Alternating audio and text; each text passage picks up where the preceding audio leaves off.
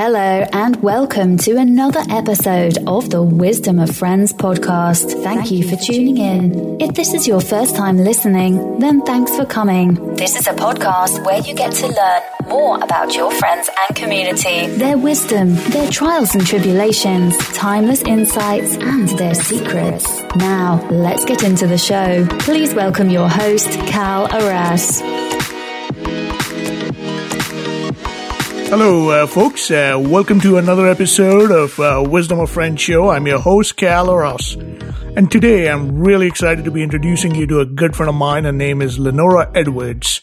Lenora is a business development consultant for entrepreneurs and executives. Her clients hire her to help them design, develop, and build their businesses on their own terms. Her value add is acceleration of the revenue generating process, and she's known for helping those of us with especially unique value propositions, and many regard her as their ad hoc business partner who never tries to take equity.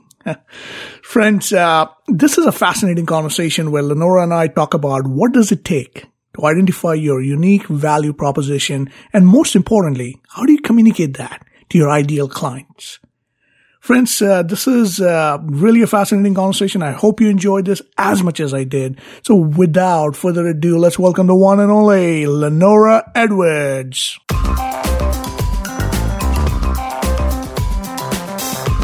So good evening, Lenora. Welcome to the Wisdom of Friends show. I'm really excited that you took the time to be on this program. And let me start off with my first impressions of you. We met not too long ago, actually, at the NSA Speakers event here in Seattle. And I had the pleasure of hearing you talk about branding and marketing and just the amazing way with which you provided those brilliant insights. I knew having you on the show and you share your expertise with my audience would be really awesome. So I'm so glad we are doing this. So again, welcome to the show.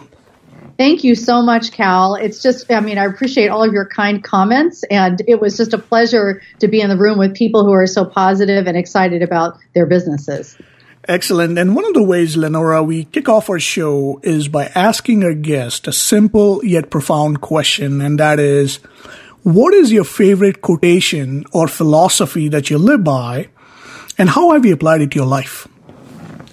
Well, this is one, it almost sounds kind of harsh when you first hear it, but it's the expression lately that's been on my mind is the one that I'd rather die on my feet than live on my knees.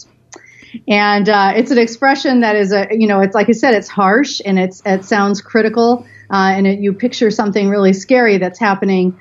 But I've been thinking about it a lot lately because there are just times when we have to make choices where you could be going along to get along, but you're not really getting what you want, or maybe not doing the best thing for the situation. And so what I'm implying when I use that expression is how I'd rather stay on my feet and go for it rather than halfway go for it, meaning the knee posture. So that's the one that's on my mind lately.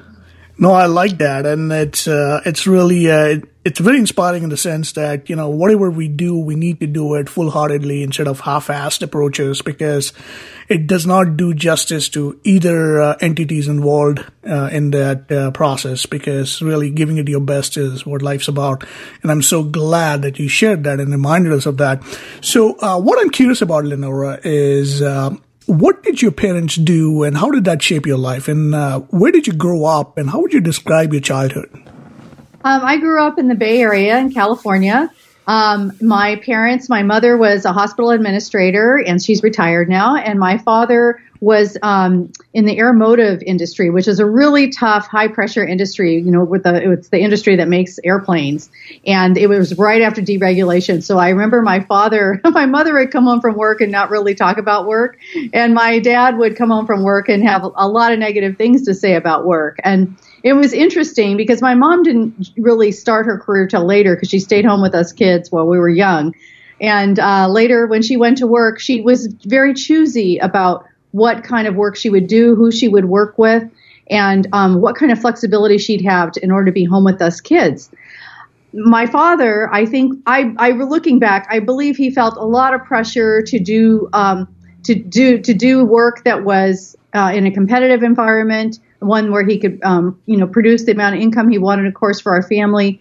But it was really hard on him. And that's why, he'd come home from work and just have some of the most horrible expressions, ones I can't even express here. I mean, they were funny and all that, but, kind of cartoon-like. But I'd think, wow, my dad hates his job. And my mom would come home from work and really not say much of anything. It's sort of like, her job had its right proportion, shall we say, in her mind and the bandwidth it occupied. No, that's definitely certainly would have an influence on you, and did that experience shape in any way your choices of the kind of career that you eventually embarked on? Definitely. I mean, I started working in high school at the local department store, and I really enjoyed the super high pace. I liked the pressure. I liked dealing with public and the fact that you could get a lot of surprises. You had to think on your feet.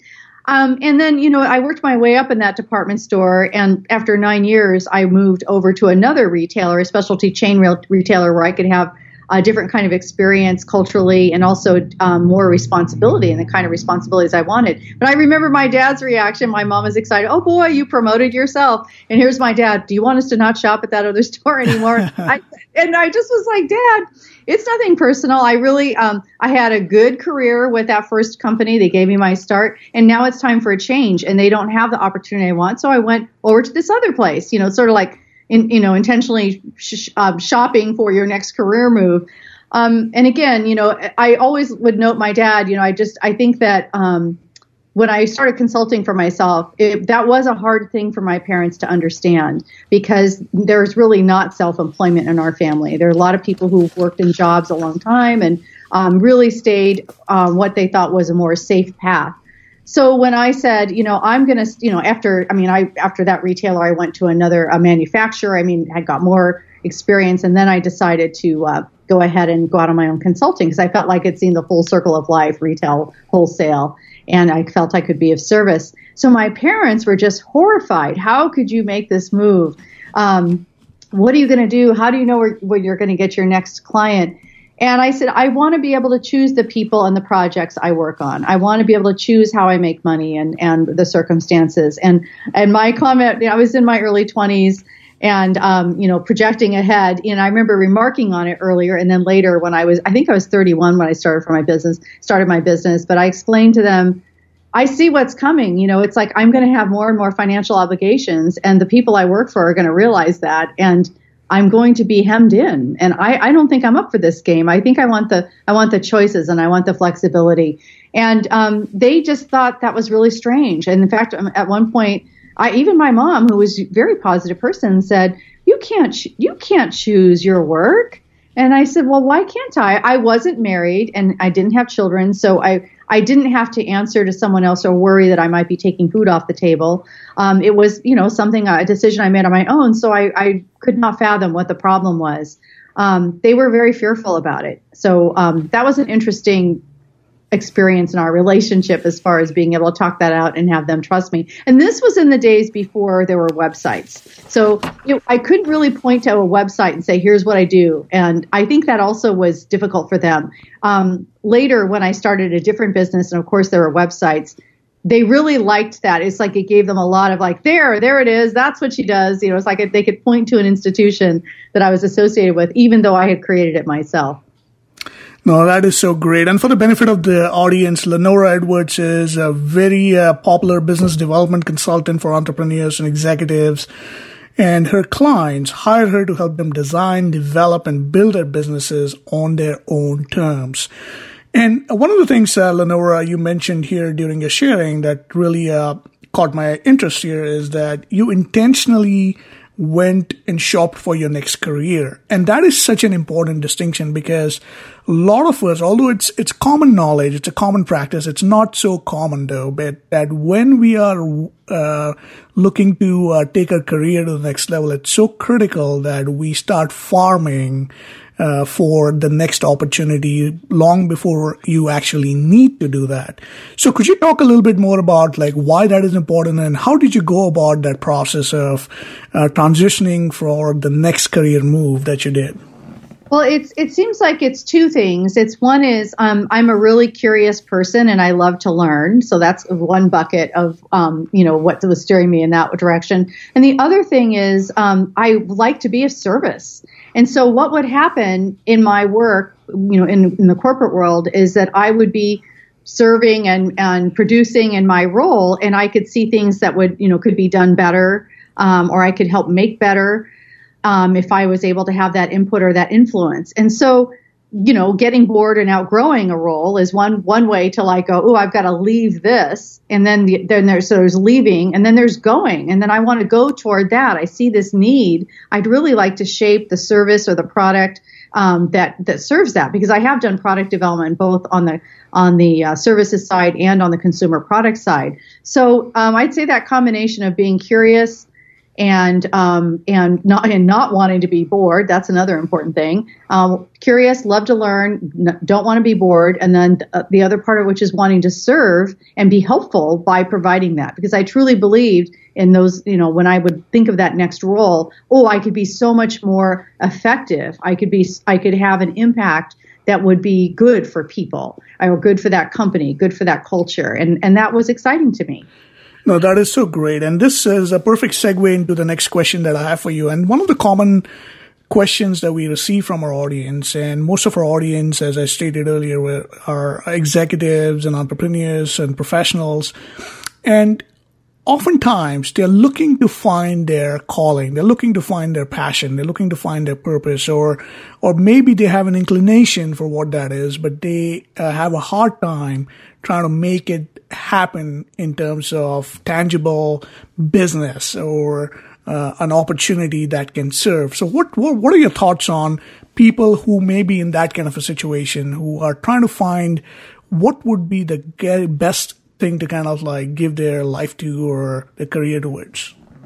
Well, it takes some time and reflection, and which is difficult to do. Let's say if you're caught up in what feels like a really hectic daily routine with a job where you're putting out a lot of fires. So the first thing I recommend is taking time for reflection. And so, there's an easy way to do that on a daily or even, biweekly basis, is to go for a good walk and clear your head and see how you feel and start checking out what is going on for me? What am I thinking about? Am I ruminating about the tough things that happened today in my work, or am I excitedly thinking about certain aspects of my job and the people I work with?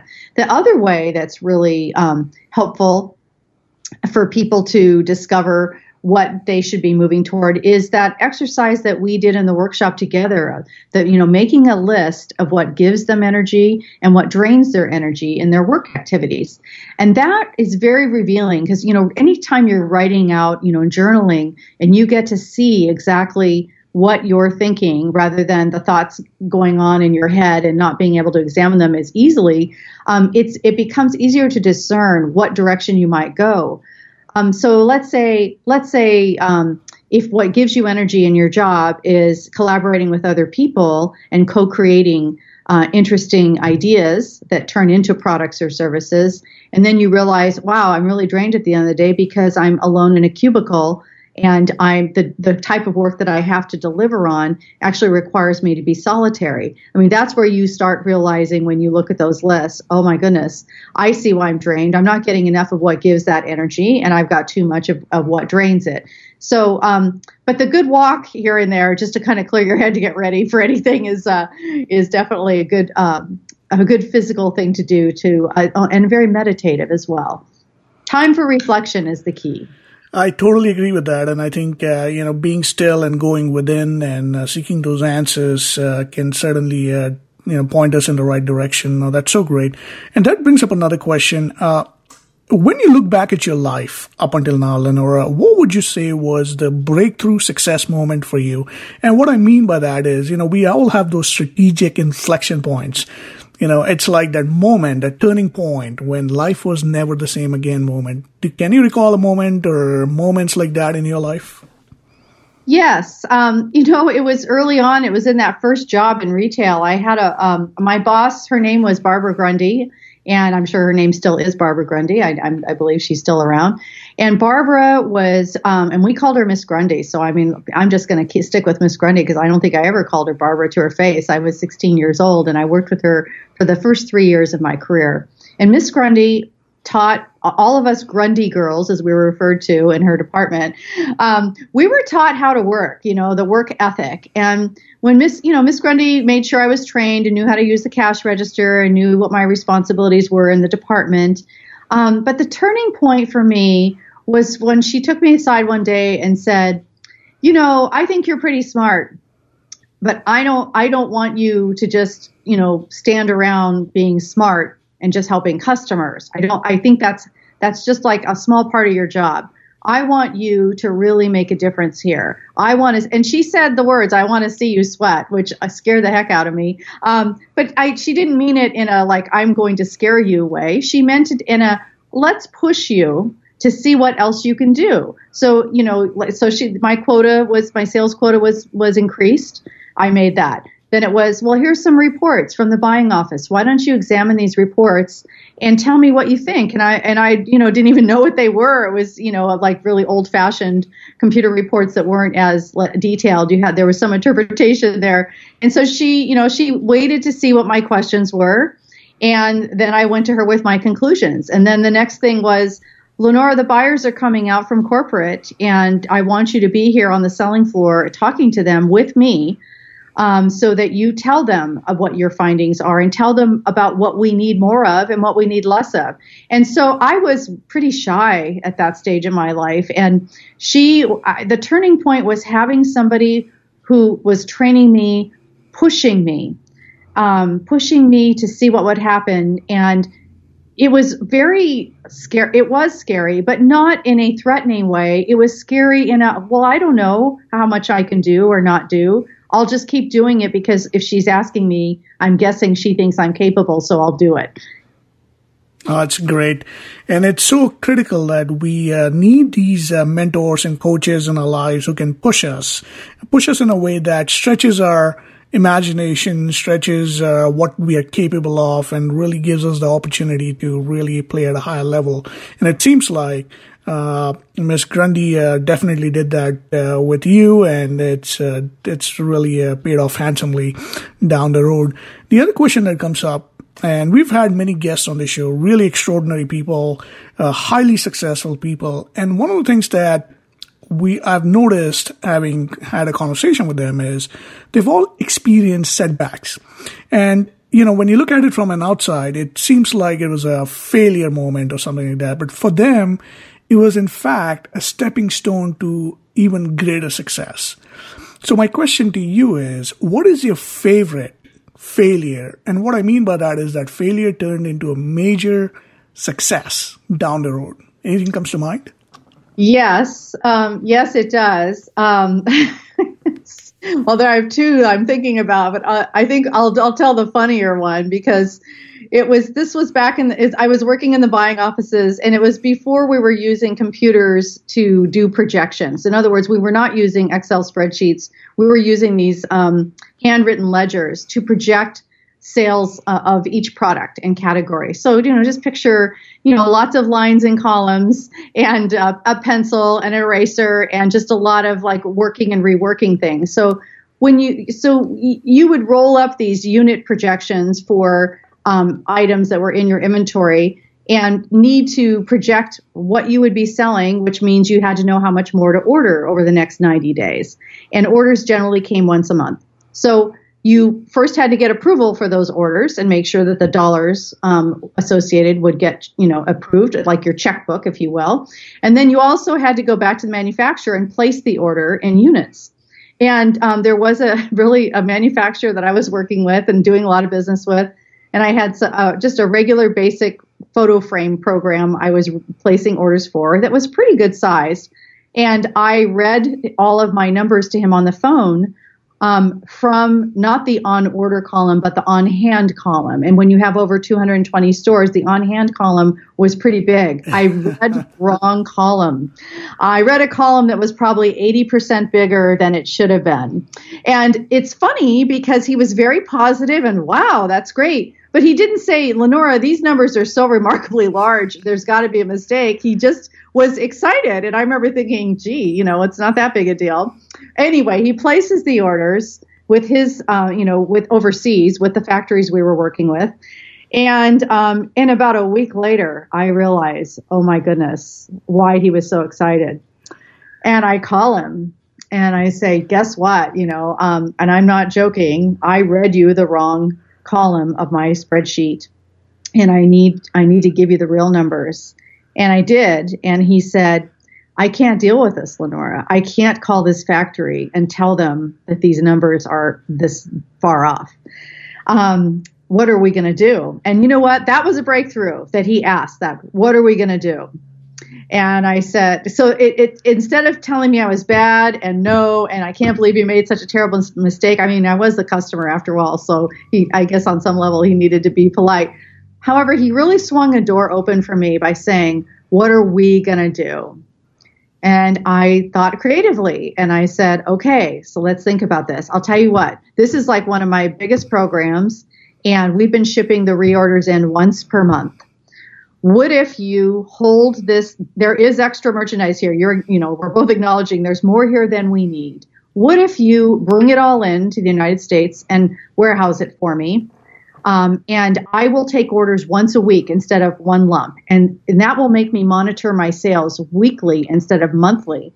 And perhaps there's more sales that could be done if I had more inventory, because there is an expression in retail about there's no mathematical calculation for missed sales, meaning you don't know when somebody walked in the store to pick something up and it wasn't there. Nobody's accounting for that unless, somebody was standing there with a clicker, which they're not. So anyway, he agreed to house the inventory.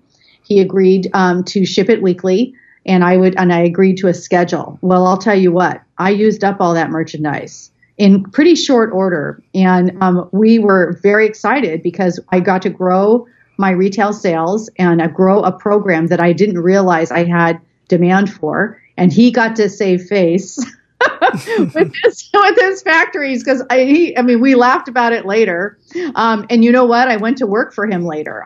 He was my next job because, and he told me when I expressed interest in going to work for his company, anyone who thinks like that, I want on my team.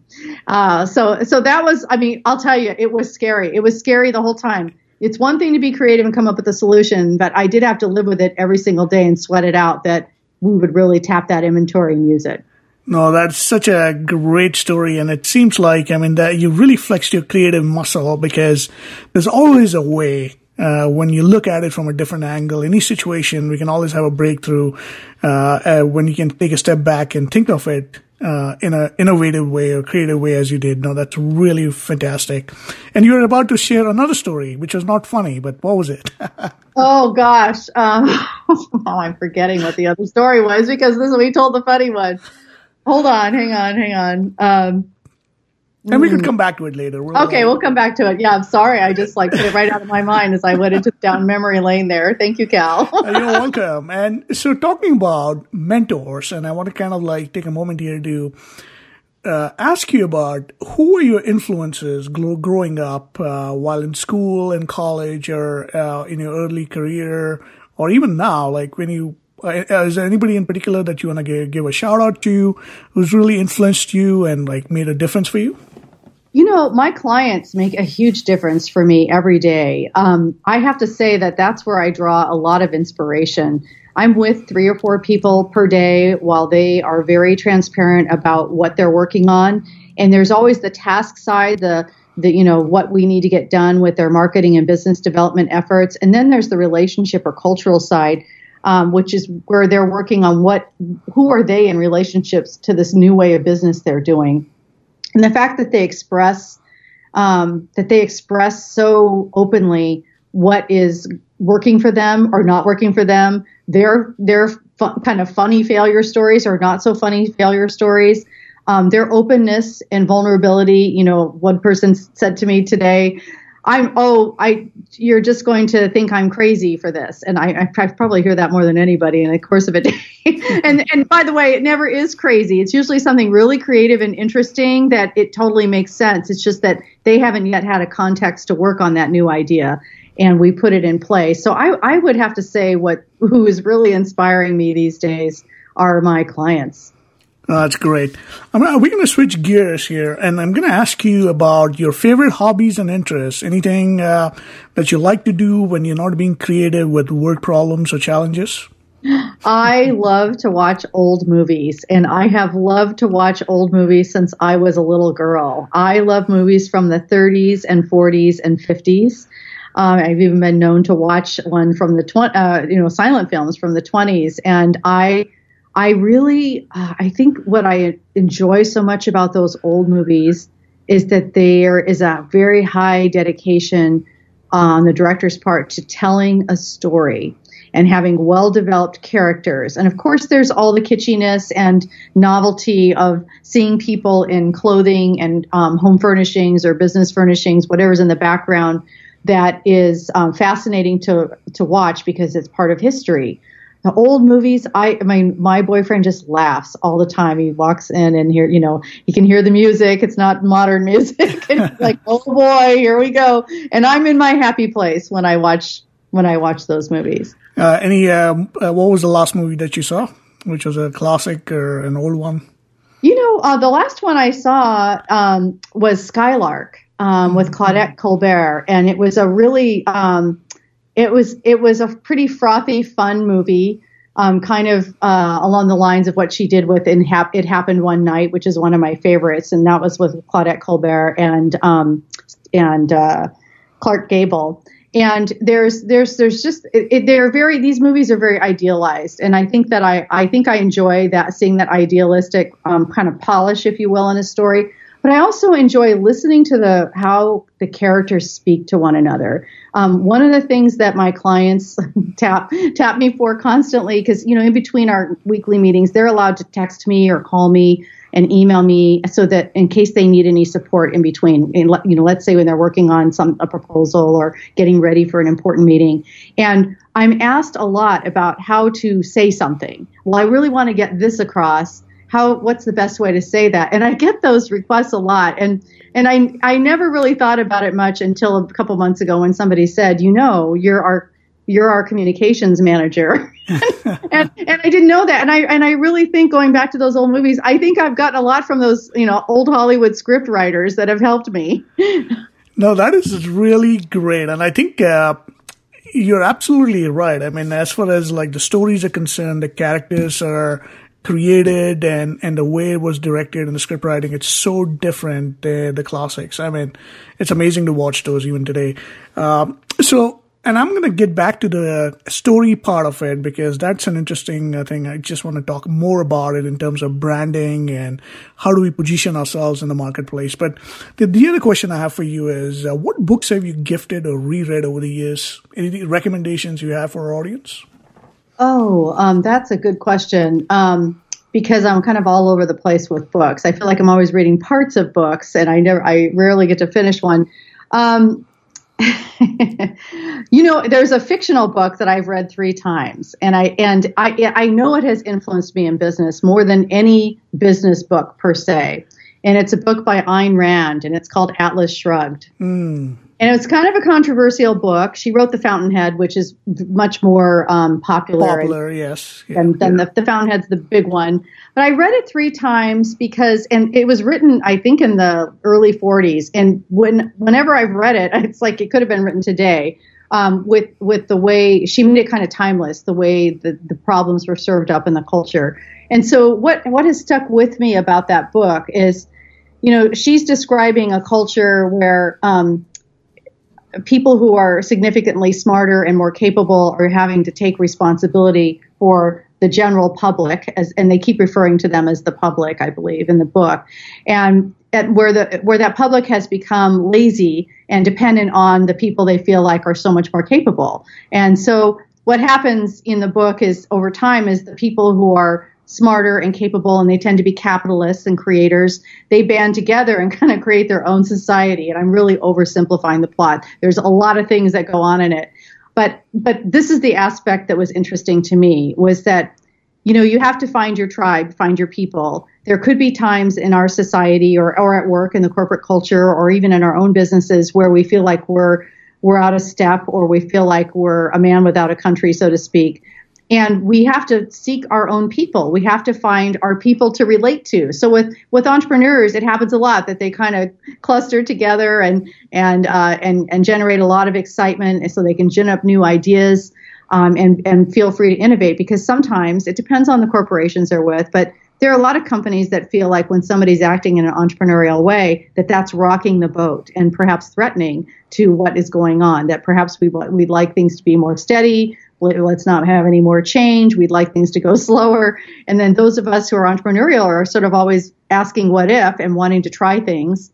And so I think what that book did for me on a business level and on a personal level is it reminded me there can be times when you're out of step with what the bigger society looks like. And your job is to find the people you can relate to. And it doesn't make everybody else wrong. It just makes it makes you find your tribe so that you can thrive and do well and get more energy doing the things that you're meant to do. We're not all supposed to be playing the same roles. There's something unique that all of us brings to the table. And it's a lot easier to do and way more fun when you get to collaborate with people who think like you do. No, it's great, and it's absolutely I 100% agree with you. It's sometimes you have to question if the mainstream does not agree with you, or you have to step outside and look at your own tribe and connect with your own community, and that's part of branding. And I want to get to that here in a bit. But one question I do have for you, and that is, this is a hypothetical situation. Let's say if you could go back in time, Lenora, and talk to your young self after having seen the ebb and flow of life, what advice would you give her? Oh, I'd say please stop being so hard on yourself. Yes, this is not about perfection. This is about trying new things and getting things done and moving forward and not being perfect. I like that. That's great. Awesome. So we're going to switch over to the next section of the podcast here, and that is some of the questions we've received from our audience. And the first question I have for you is, how do we discover what makes our brand unique? What are your thoughts on that? I believe that information usually has to come from the outside, because the things that we find unique, even if we decide what they are, it's usually because someone told us or wrote about it to us.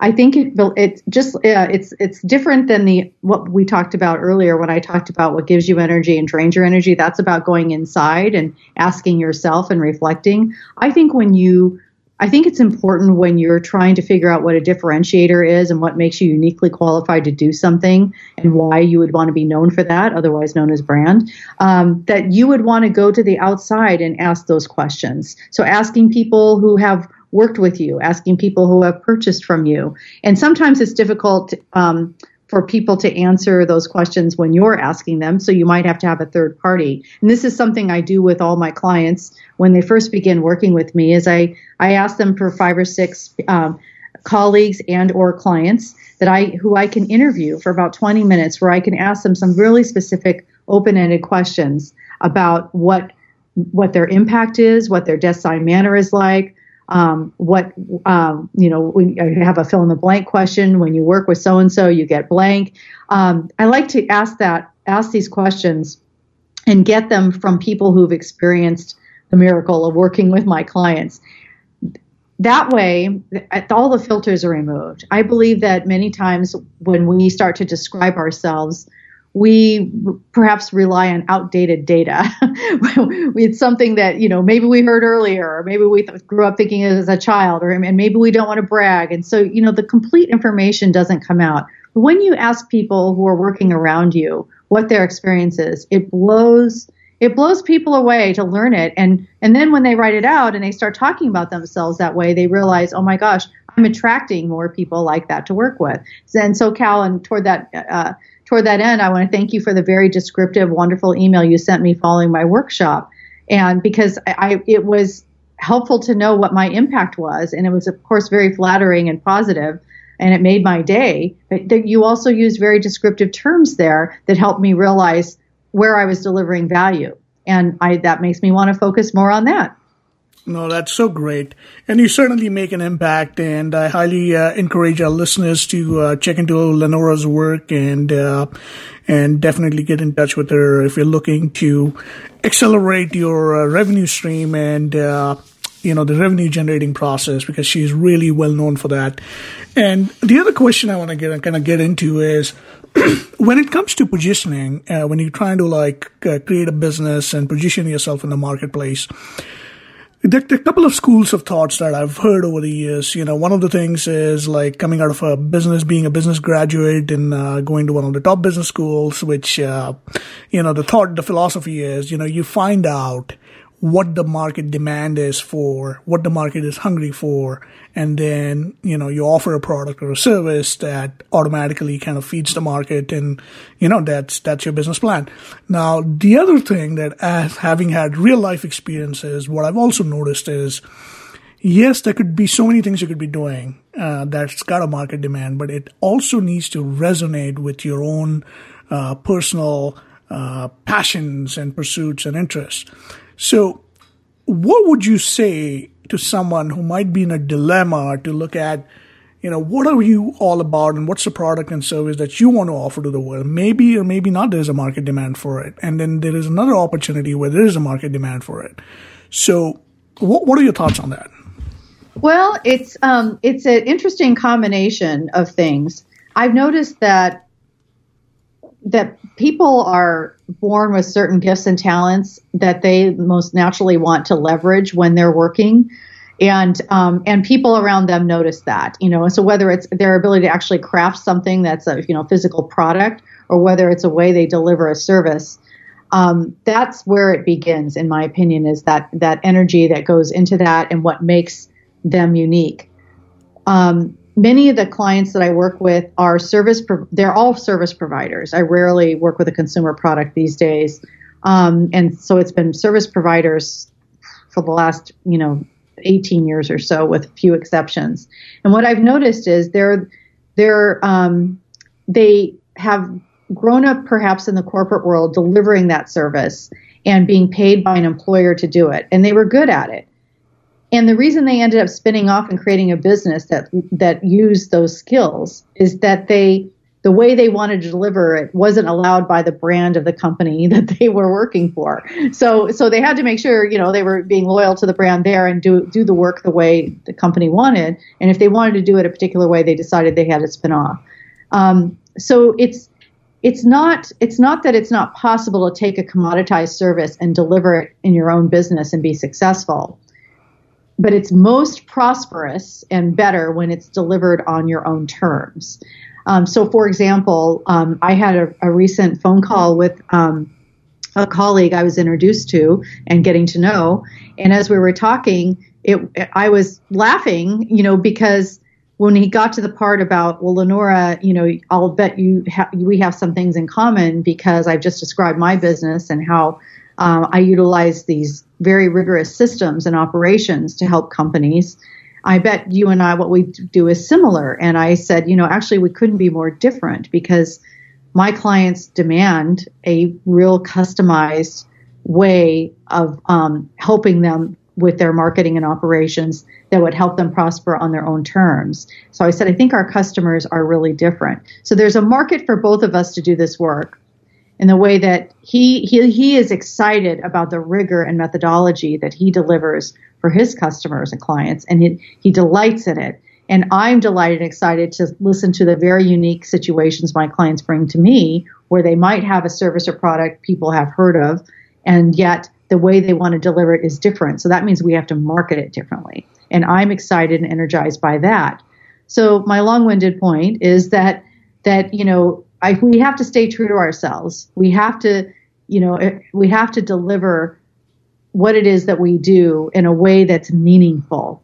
And otherwise nothing will happen. And he and I had a good laugh at the end of the phone meeting, because he said, I see the difference. I hear the difference. And I said, yes. And, there's a reason for both of us doing this. It's just that it's this colleague had to introduce us because our paths would not normally cross because of you're attached to your rigor and systems and the license you have to hold it. I'm a college dropout who grew up on a retail floor watching how consumers reacted to things and learning to adjust and move things so that that I could help them make them sell. And so that's really what I'm doing in the professional services world is the same thing as saying, let's learn about what you're doing and why this is unique and look at how people react to it and craft a business development strategy that will allow you to do that effectively. No, that's great. And one of the things, Lenora, you talk about and you really emphasize with your clients is setting the commandments of your business. It's the 10 commandments, I believe, and then also defining your ideal client. Mm-hmm. Tell us why is that exercise so important and what does that provide after having done that exercise? It provides a lot of focus. And, sometimes people get a little too creative when they're marketing their businesses and start describing the same service in many different ways depending on who they're talking to. So I was starting with the ideal client. It's really important to define that ideal client because that ideal client, when you're working with him or her, are the people you're going to do your best work for. So that's one thing. But the other thing is, many times we get word of mouth referrals from people, and you would like your referral partners to be able to articulate what it is you do in a similar way to how you would talk about it. So if you really get specific about who your ideal client is and what the specific circumstances are that you would work the best with them, and you write it out and you have it handy and you use that script, if you will, whether you're in a conversation or you're copying pasting some of those words into an email, it really helps train your audience. And it trains your brain, too,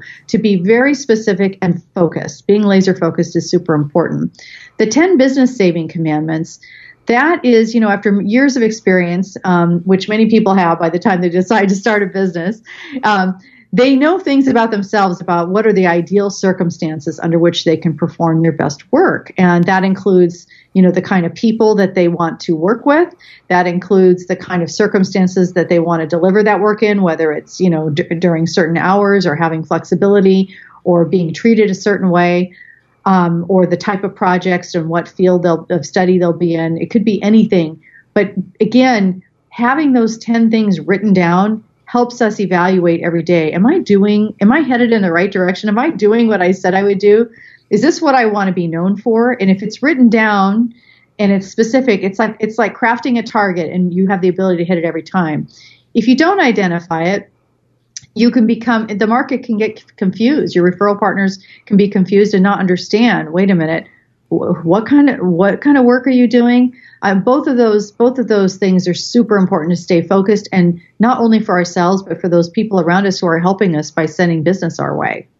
No, I like that. It provides clarity, and clarity is power. That it really comes down to that. And when the mind is clear, there is little resistance in terms of going after your goals and dreams and ideal client in that respect. So no, that's great. The other thing I want to come back to is storytelling. You are the default communication manager for your clients, as you mentioned earlier. So let me ask you this about branding and communicating your story or your brand values, if you will, to your marketplace or your customer. Any suggestions, any tips on that as to what do we need to take into account when it comes to being clear about the value proposition we offer to the marketplace? It's the why statement, I believe, and Simon Sinek talks about this really well in his TED Talk. I think it's important in the value proposition for the audience to understand why they need that service. And they also need to understand why it's important to you. And that's the why it's important to you, the person who delivers the service. It's not necessarily something people talk about very often.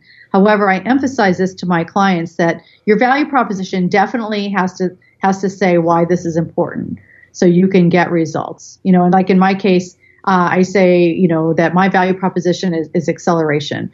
The main reason people hire me is to get revenue, and they definitely want to accelerate the process. That's the only reason they would want to hire me and work with me.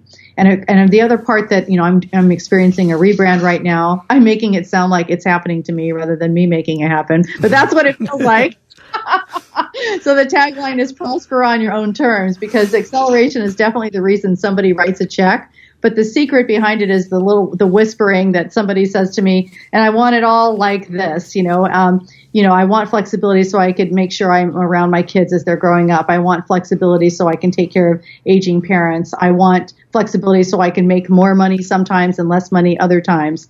But that's the value proposition, and being clear about that and talking about why it's important, not only for business reasons, that's the acceleration part, but it's also for the personal reason, on your own terms. Basically, I'm doing this business on my own terms, and what that is reflected back to me every day. I've got clients who feel the same way. So for the most effective value proposition, I think it's super important to say why somebody would want to invest in it. In my case, like I said, the example is acceleration. And the other part is why it's important to the person, like on a more human level, and why it's important for me to help them with that. I'll circle back to the story about my, dad growing up, and, hearing your dad come home every day and hate his job. I'll tell you what, it definitely set the tone for prosper on your own terms. Because he didn't realize it, but he was setting up my brand, because I thought I will never work in an atmosphere where I am not happy with it. I will always be in a position to change it, whether earlier in my career it meant I'm going to change jobs, or I'm going to change companies, or I'm going to, in my business, change how I'm delivering the product, or who I'm working with.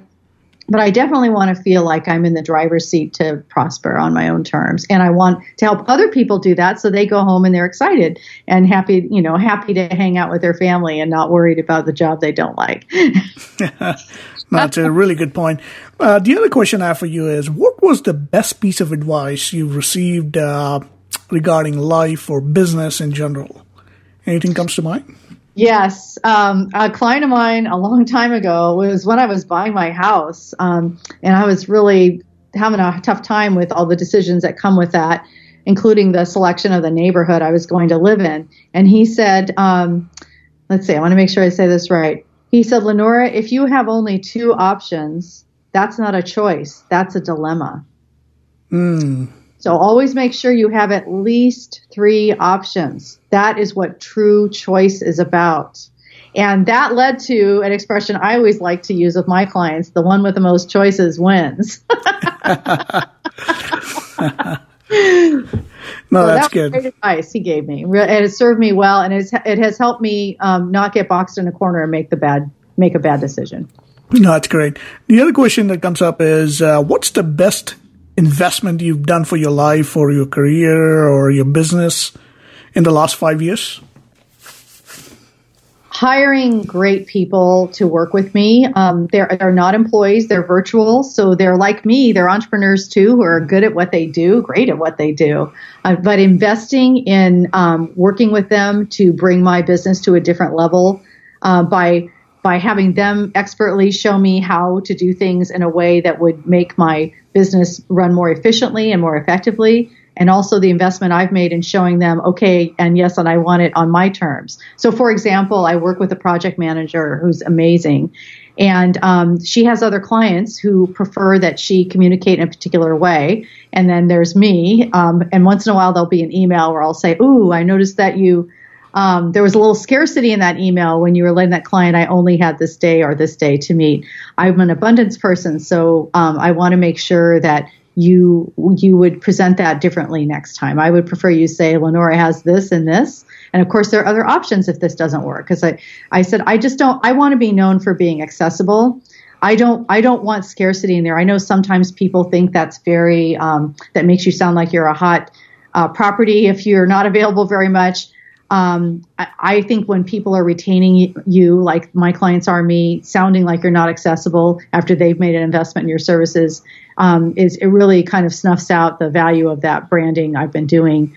So I make an investment. I mean, it sounds like a small thing to go back and say to someone, I saw you use these words. I prefer you use these to represent my brand. But it's, first of all, she's excellent about, I see exactly why. And, we change that. The other thing is I make the investment and stop and talk about that because it is important, and it is an investment when you work with people who are representing you and who are supporting you, because it's not just the money. You really have to show them how to be an extension of your brand. That's the best thing I've done. No, it's such a great point. It's, there's that old saying, you're an average of the 5 people you surround yourself with. So surrounding yourself with great people is certainly an investment. Totally agree with you on that. We're going to switch gears here and move on to the next section in the interest of time, Lenora. This is the rapid fire round, and I'm going to ask you a bunch of fun questions. It's the first response that comes to your mind. So Are you ready? Ready. So who's your favorite music band? Bruce Springsteen. What's your favorite color? Green. Whose brain would you like to pick? Bill Clinton's. If you could have witnessed one event in history, what would that be? The ending of the Civil War. That's great. And what is one thing that you do every single day or week or month or year to maintain your sanity? That's a good question. I stay connected to my friends. And then one final question within the rapid fire round, and that is, if you could have any message of your choice on a billboard, what would that be? Prosper on your own terms. Oh, I like that. That's great. And then I have final 3 questions for you, Lenora. The first one is, what is your current personal or business passion project that you're working on, and what are you looking forward to in the next 6 months to a year? What I'm working on right now is making sure that I have a real solid deliverable for my clients. I've realized over the last several years there's a lot of talking that goes on in my meetings, and I'm ensuring that there are more artifacts that people can look at because after these conversations, people do need some kind of anchor to go back to, and sometimes their notes aren't as good as, let's say, my notes. So one thing I've tried, and it's working really well, is I use a whiteboard and whiteboard things out as we talk. And so I take a picture of that, and they've got that as an anchor.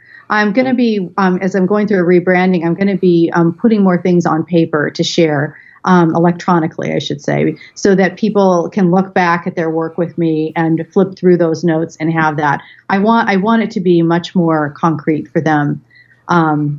Yes, I definitely want that. The other thing I'm working on is, the coming up with the tagline, prosper on your own terms, and realizing that's what absolutely everybody has in common and why they work with me rather than somebody else. I'm really becoming an astute listener of my clients' stories, and I'm looking for a way to put those stories together and share them. And it's not going to be a book. It's likely going to be something that's a video. And that's something I've been toying with for several years. And I feel like as I've gotten more organized with these great people who are working with me, and I'm feeling better about my obligation to have a more concrete deliverable from my work, I feel like it's okay to now get involved in that very creative project about my client's storytelling. That is very inspiring, and definitely all the best wishes to you on these projects. And I want to take a moment to acknowledge you, Lenora. A couple of things that comes to mind. One is, what an incredible journey that you've had all the way from the Bay Area, learning from your parents as to what was important to you, and then creating a life by design, like just literally taking the life the opportunities that you are given, and then like taking it to the next level, and like now living a life on your terms, and not only that, prospering on your own terms and helping others see that's possible for them as well with your business, with your branding and marketing and your work. So really amazing wisdom that you share with the community, and the kind of work you do is very inspiring. So thank you for being you. Thank you, Cal. You just radiate positivity. It's a pleasure to be in your company. I loved your questions, and I really I just love that you're helping spread the wisdom and spread this positivity and encouragement. Thank you so much for having me on your show. And you're very welcome, and I appreciate that feedback. And then one final question, and this is how we wrap up all our interviews, and that is, why do you think people should listen to the Wisdom of Friends? Because our friends are the ones who care about us. Our friends are the ones who are invested in our success. And collaboration and shared wisdom can make things go faster and certainly in a more enjoyable way. Thank you so much for that feedback, and I truly appreciated our conversation this evening, Lenora, and for everybody listening, with that, we'll wrap it up. And if you like what you heard, please share. Don't be shy. Thanks for listening to the Wisdom of Friends show with Cal Arras. If you enjoyed today's show, head over to wisdomoffriends.net to join the conversation, access the show notes, and discover our fantastic bonus content. We hope you'll pass along our web address, wisdomoffriends.net, to your friends and colleagues. Be sure to check out our archive section on the website for previous episodes and subscribe on iTunes, rate and leave a review. It's very much appreciated. Thank you. This has been a Seven Symphonies production. Join us next time for another edition of the Wisdom of Friends.